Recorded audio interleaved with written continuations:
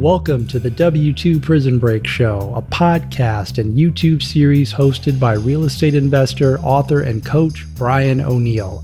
Tune in each week as we interview business owners who have successfully planned and executed their W2 prison break. You'll hear their stories, learn about their challenges, and what ultimately pushed them over the edge and gave them the courage to break free. Most importantly, you'll discover they are not much different than you. Listen in each week as we give you useful insights and action items to start your W2 prison break and get you on the path you were always meant to be on. Hi, everyone. Welcome back to another episode of the W2 Prison Break Show. Super excited that you're tuning in every week and helping to support our mission to inspire and educate 1 million people to quit their W2 jobs and start the business of their dreams by the end of 2026.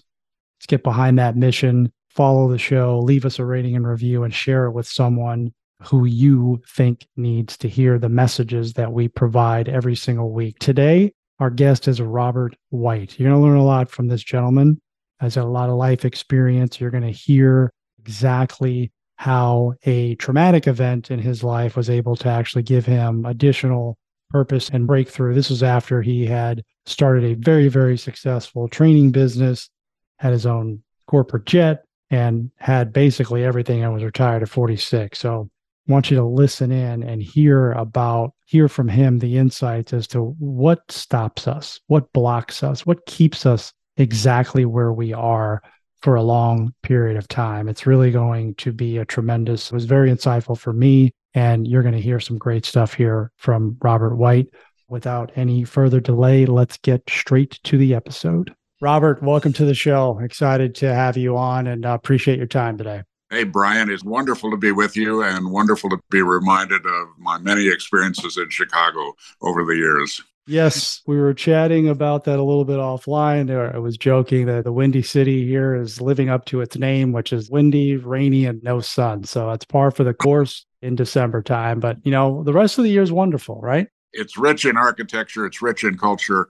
It's rich in education. There's just a lot of positive things about Chicago. I agree 1,000,000%. Robert, we were talking a little bit offline about the mission of the show, which is to inspire and educate 1 million people to get out of the job that they feel stuck in and start the business of their dreams, or just do something different, something they were meant to do. And we were talking a little bit offline about how most of us are, or at least I was stuck for so long because top reasons. I refused to ask for help. I had a big ego. I stuffed a lot of stuff down. I know you have a lot of experience with this. And, we just really want to get to the root of why people are stuck in with the thousands of people that you've worked with over the years. What are some of the commonalities of why people are stuck or feel stuck and feel like they have to stay there? If you could shed some light on that, I'd be grateful. Well, anything I can share, I would do so willingly.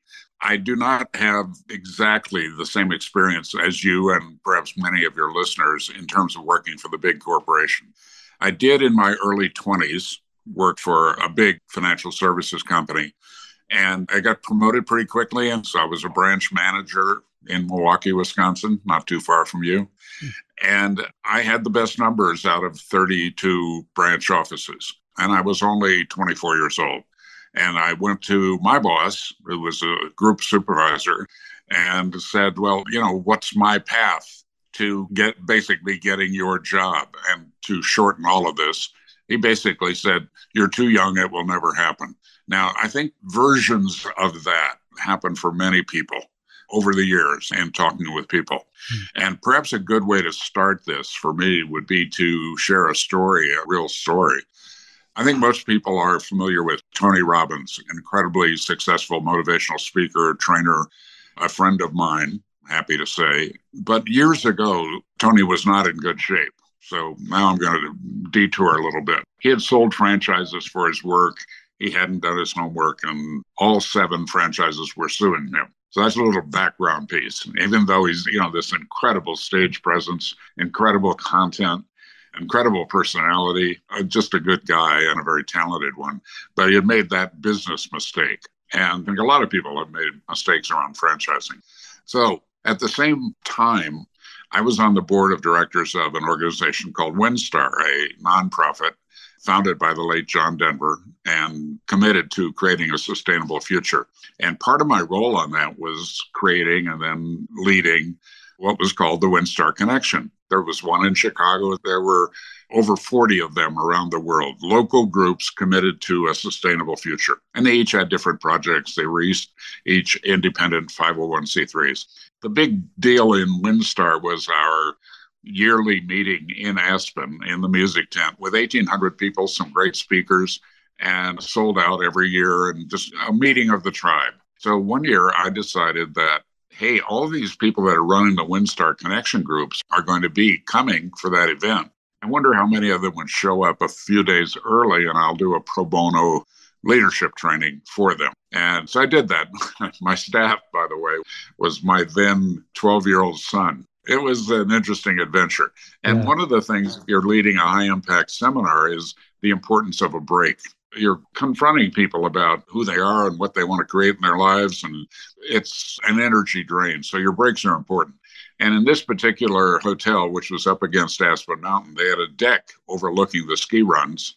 And that was my escape place. We didn't have a green room. It wasn't very fancy. So I'm on day 2 of this 3-day program, and I'm really hot and heavy into it.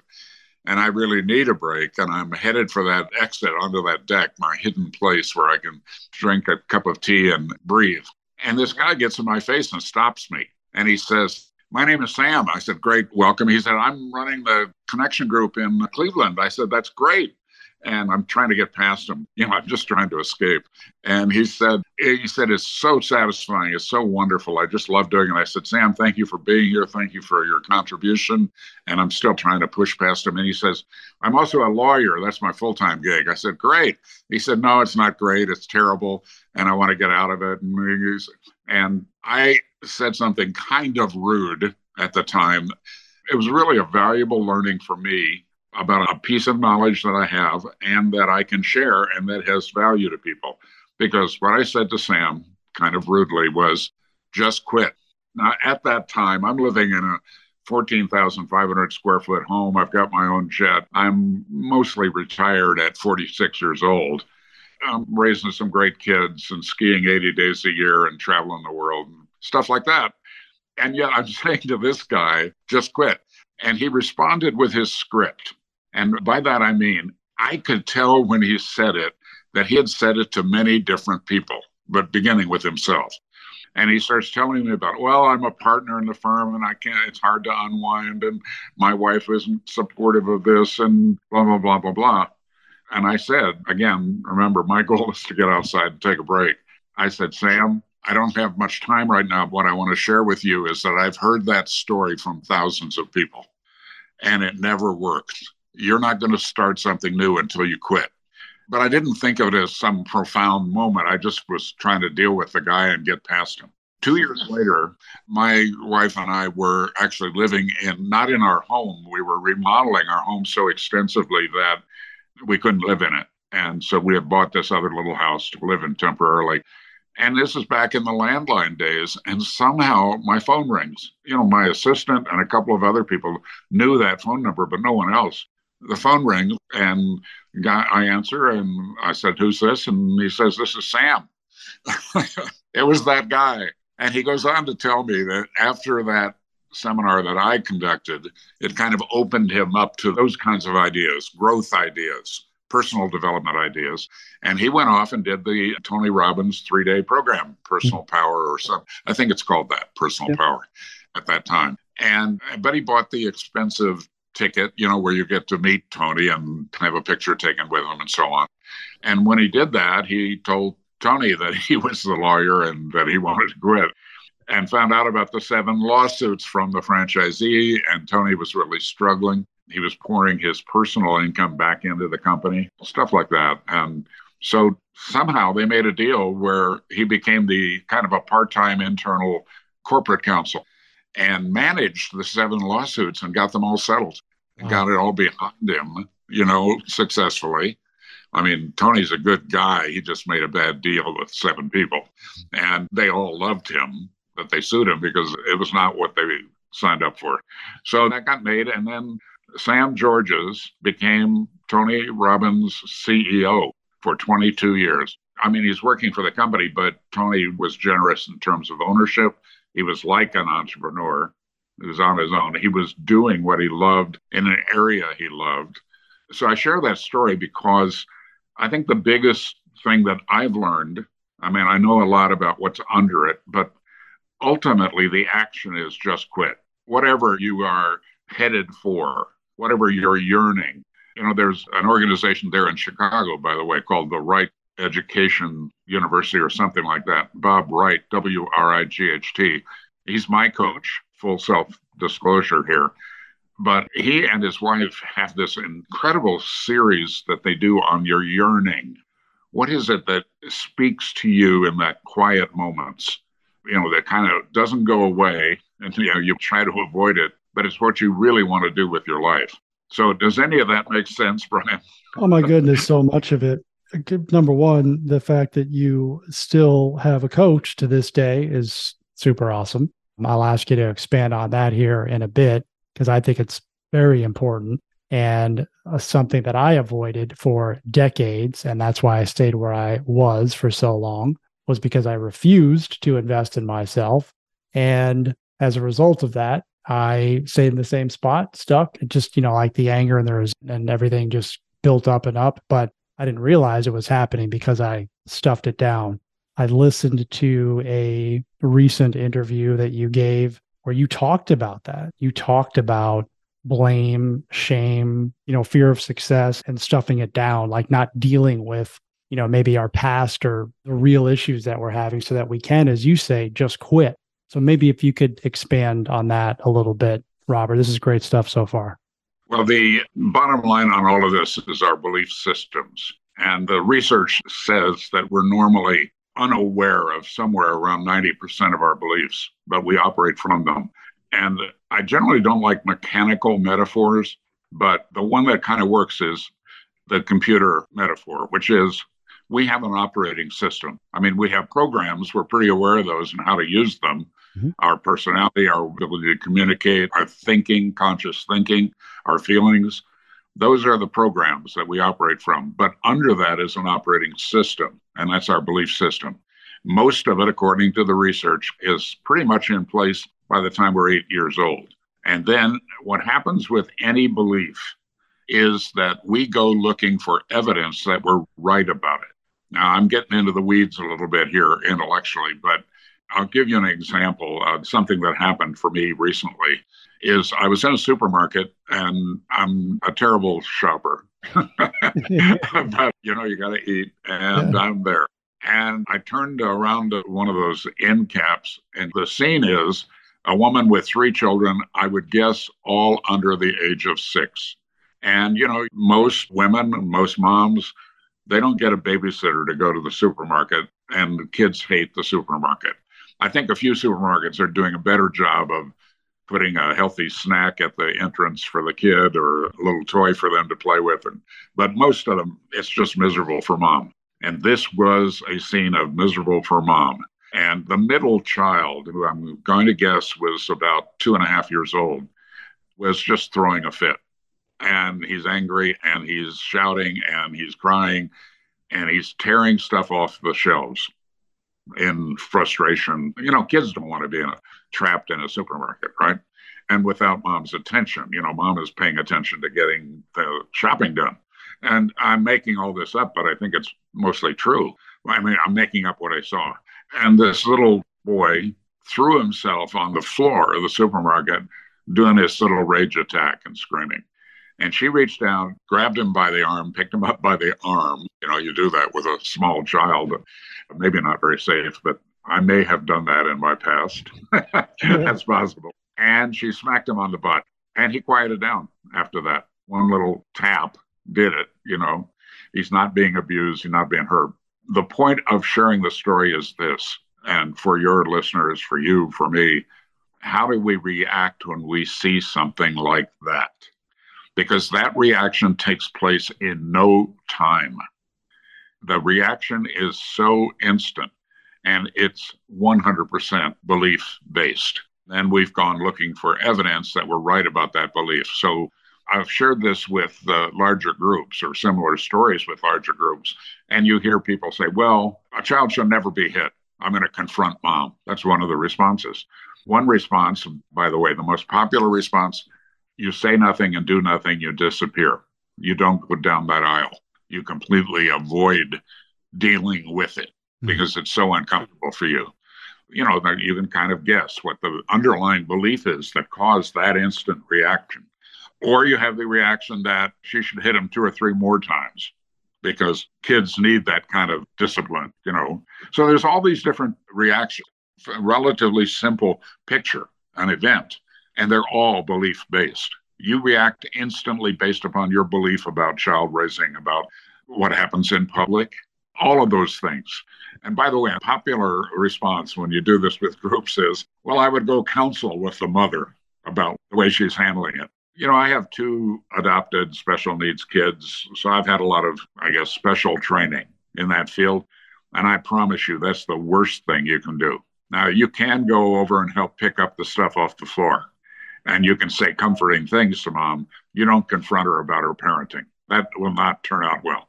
But the point is that we have all these events in our lives that we react to, including thinking about leaving a job. Like Sam George's, most of us create a story about we can or cannot do something. And we tell that story convincingly and we believe it. Quite often, it has little connection to reality because so much more is possible. Brian, you're an example of it. There are many examples of it. And the big thing, I believe, is to really put yourself in a personal growth space where you can start examining your beliefs and your barriers, those things that you have put into your story about why you're not acting. You know, the thing we know, I mean, I don't want to sound like some kind of guru that wears a tie occasionally, but it's all about choice, and we are not going to live forever. Those are just words. That's a really easy thing to fall off my lips here, that it's all a choice, a series of choices. That's what life is. And we are not going to live forever. We're not going to get back even one day. And if you've got that yearning, if you've got that suspicion that you're not in the right place, that thing that kind of nags at you, and you're noticing that maybe your alcohol consumption is going up a little bit, or maybe even legal or illegal opiates, or you're not sleeping well, you're frustrated all the time, you're feeling like a victim. There are signals where you go, hey, I need to do some work here on me. And that's where, like, going to the right institute for their training programs or getting a coach, reading in a different area around the development of the self and the psychology of the self. There's a lot of good stuff on YouTube. I mean, there's a lot of junk on YouTube, but there's a lot of good stuff. You know, the Brene Brown's little 18 minutes on vulnerability is something I recommend to executives because that's an important part of leadership development. By the way, that video has over 55 million views. You know, this academic, Brene Brown, a short talk, 18 minutes, 55 million views. It's just her talking. No laser show, no music, no graphics, just her. But it's so powerful. Also, I don't think 55 million people watched it. I think they're like me. I've watched it like 5 times. 5 times, yeah, because you're so much fun. First of all, she's so entertaining. But secondly, that's a message I needed to hear, to be more vulnerable, to be more open. But there are a lot of things that we can do, you know, because what stops us is us. And so we got to work on us if we want to make a shift, or if we want to look at it, at least give it a fair hearing. Telling your story on why you can't leave that job, it's like unfair to you and everybody around you, because you're making them miserable too, usually. And, you know, you got to dig in and do a little examination of you and how you think and the stories you tell yourself and your doubts, your fears, those things from the past that you mentioned, blame, shame, or guilt, and even past success can stop you from what's next for you.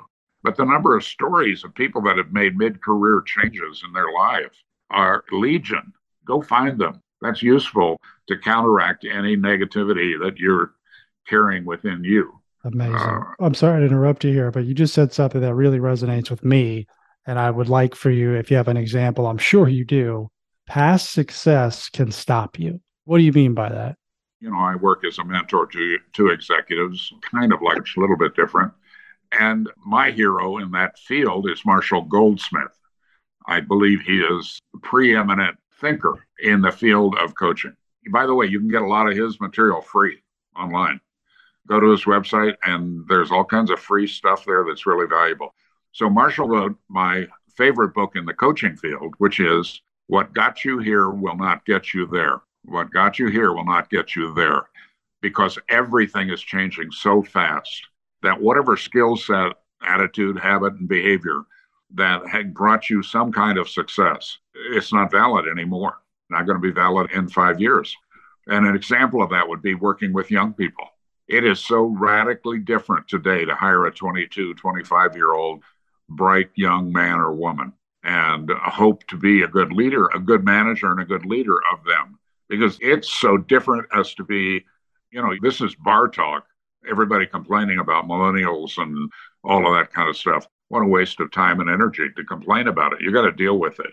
And to deal with it, you have to be different. So what got you here won't get you there. If you're hanging out, if your story is about your past success, the classic is the high school quarterback, that is reliving his days of glory 10 and 20 years later.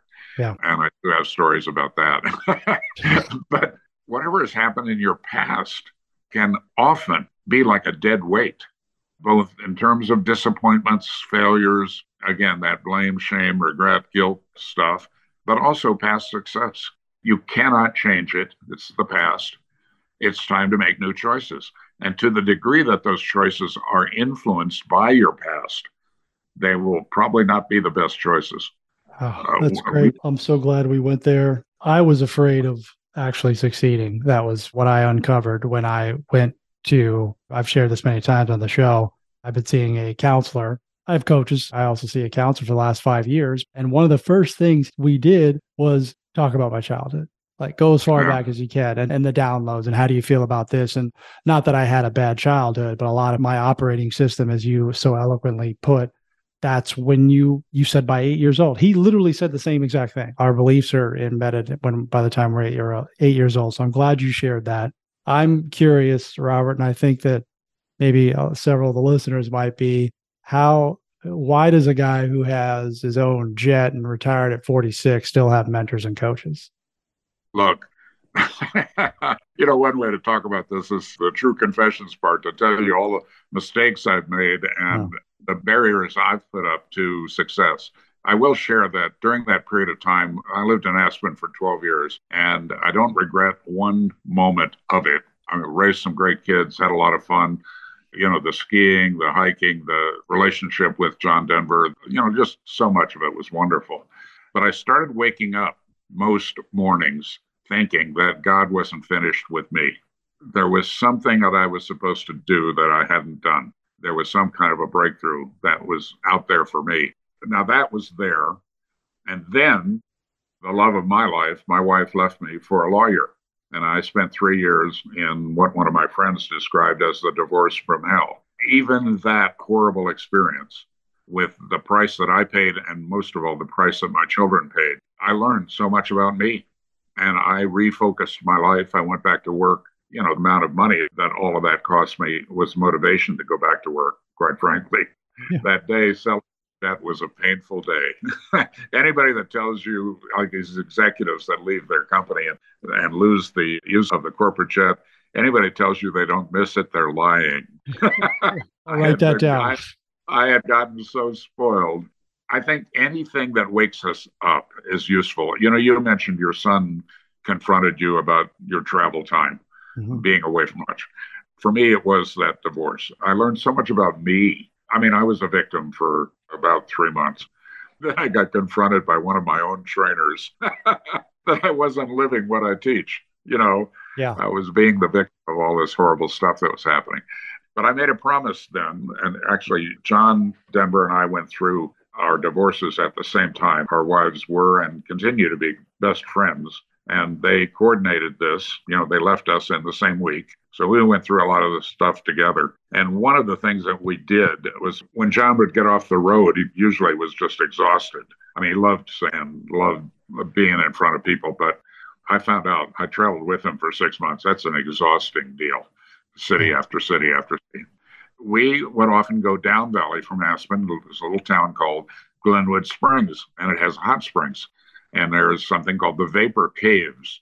So you can go down and sit in this natural cave. They've carved out some benches inside. And you basically cook, and sweat and talk.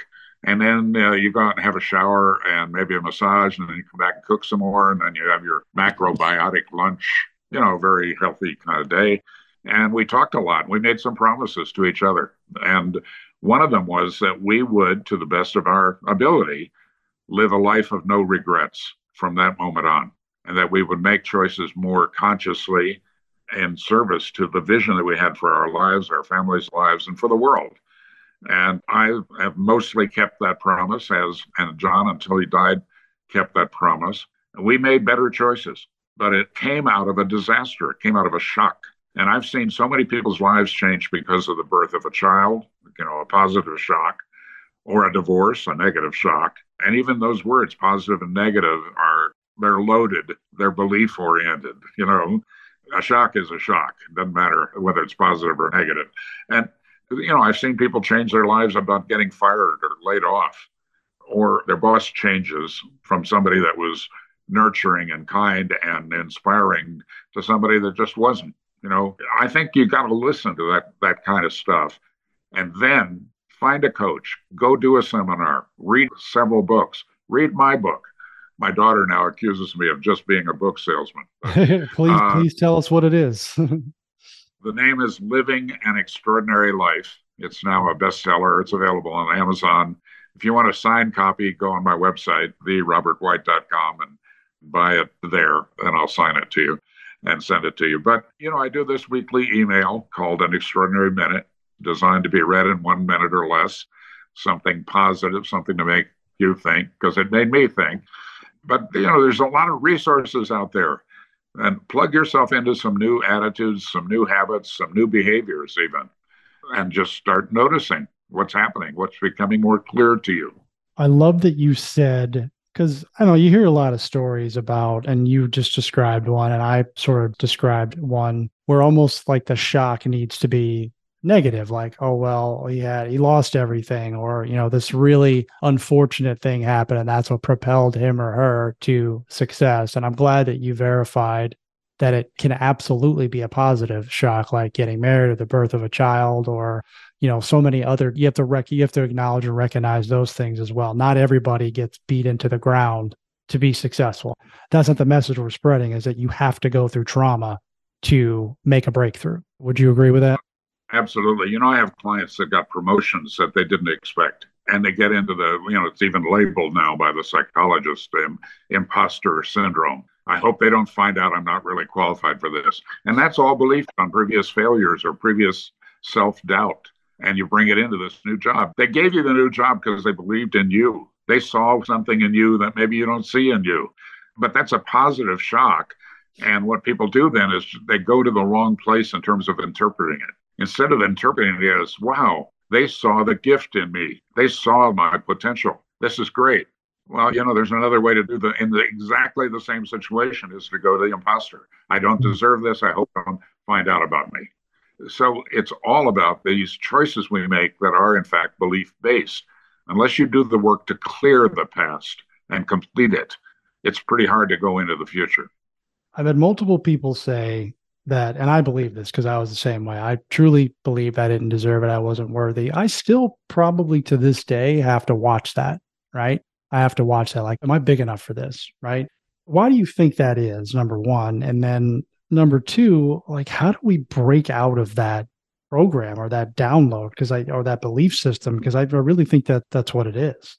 It is. And a lot of it does come from childhood. Yeah. The research says that by the time we are 10 years old, we've heard the word no or some kind of a negative word 18,000 times. 18,000 times. So we are programmed from birth to the opposite of possibility.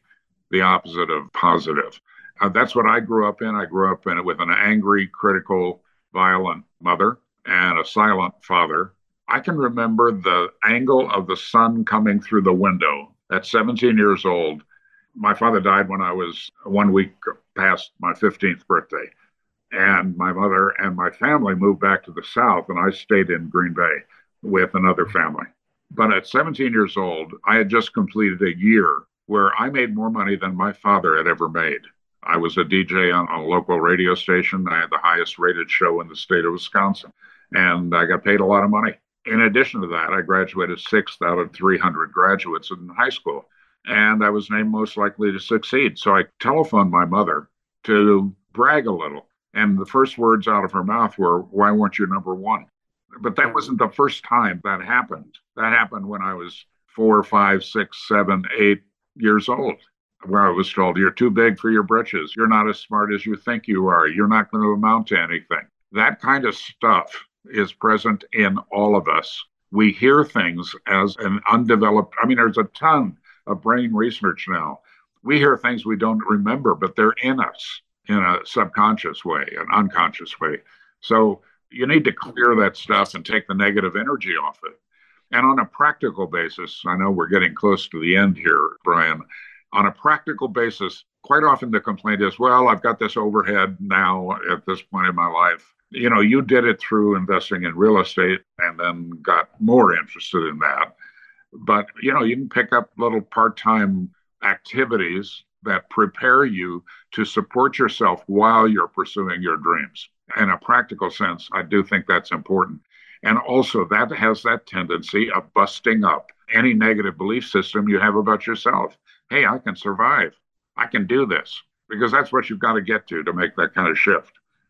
I agree 100%. And the vulnerability, I appreciate it, Robert. It's important for the audience to hear. I think the lesson there is, yeah, what you said something, it's present in all of us, like that type of stuff. And it's not necessarily that maybe our parents were trying to, knock us down. It's just sometimes you don't even realize what's coming out of your mouth. So I always watch what I say to my kid, and I've said some stuff to him that I've regretted and I've had to repair and apologize for, but other people have helped me with that. Right. So I think the lesson here is to, acknowledge that, you're going to make these mistakes, but I think the repair part is super, super important. And like you said, you got to let go of that because you're talking about it now, something that happened when you were 15 years old or younger. So we need to acknowledge and deal with it and get the support that we need so that we can have that breakthrough.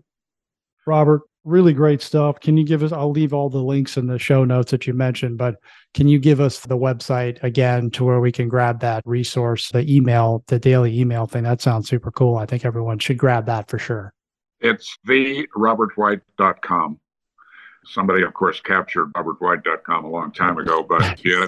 And for me, by the way, I built 3 companies with 1,300,000 graduates and nobody knew who I was because I did it all from behind the scenes and it didn't have my name on it. I didn't do the Tony Robbins thing or Dale Carnegie or, these people that put their name on stuff, Stephen Covey. I hid behind the background and it would require a couch and a therapist to fully explain that. But my learning from my coach is this website. It has my name on it, therobertwhite.com. And if you sign up for the weekly e-zine, which is free, comes every Wednesday morning, you'll also receive a 28-page PDF, basically an essay on success with a couple of little exercises in it for you to do to kind of look where you are and where you want to go. And it's shareable. You can share it with family or friends or colleagues easily. So a lot of people have said that it was meaningful in their life. And of course, you can buy my book. And if Megan is listening anywhere, see Megan, I did it again, selling the book. We'll be very happy. I appreciate the generosity there with the essay. That's something I'm absolutely going to grab out. Encourage all of you to do the same. Robert, this has been tremendous. Again, sharing your insight and your experience and great story. I love a good story. You tie the lesson into the story, which is always great. So you're really good at that. Before we wrap up, anything that might be sitting with you that I either didn't ask you or any final thoughts that you want to share? Look, I think it's all about relationships. I'm talking about myself here. I have a new friend in Brian O'Neill. If nothing else happens out of this, I know we're simpatico. We're aligned on a lot of things. And that's what I look for. I'm looking for deeper relationships. And if you're listening to this and you kind of have a hankering for looking at you more carefully. Take advantage of the free stuff. Buy the book. It's $20 plus shipping, and get out there and try some new things. Read a new book, go to a seminar, get a coach. That's a big thing. Maybe the most efficient and powerful is to find somebody that's going to confront your story. And this thing only goes around once. So choose wisely. What are we waiting for? We only got one shot. That's a great way to end it. Thanks again, Robert. Everyone, make it a great day. Thank you for tuning in to another episode of the W2 Prison Break Show. Don't forget, you can watch all full episodes on our YouTube channel. Definitely check that out, and please subscribe. Go to www.w2prisonbreak.com to learn more. If you like this show, please leave us a rating and review so we can continue to support you and the thousands of others planning their W2 prison break. Here's to busting you out.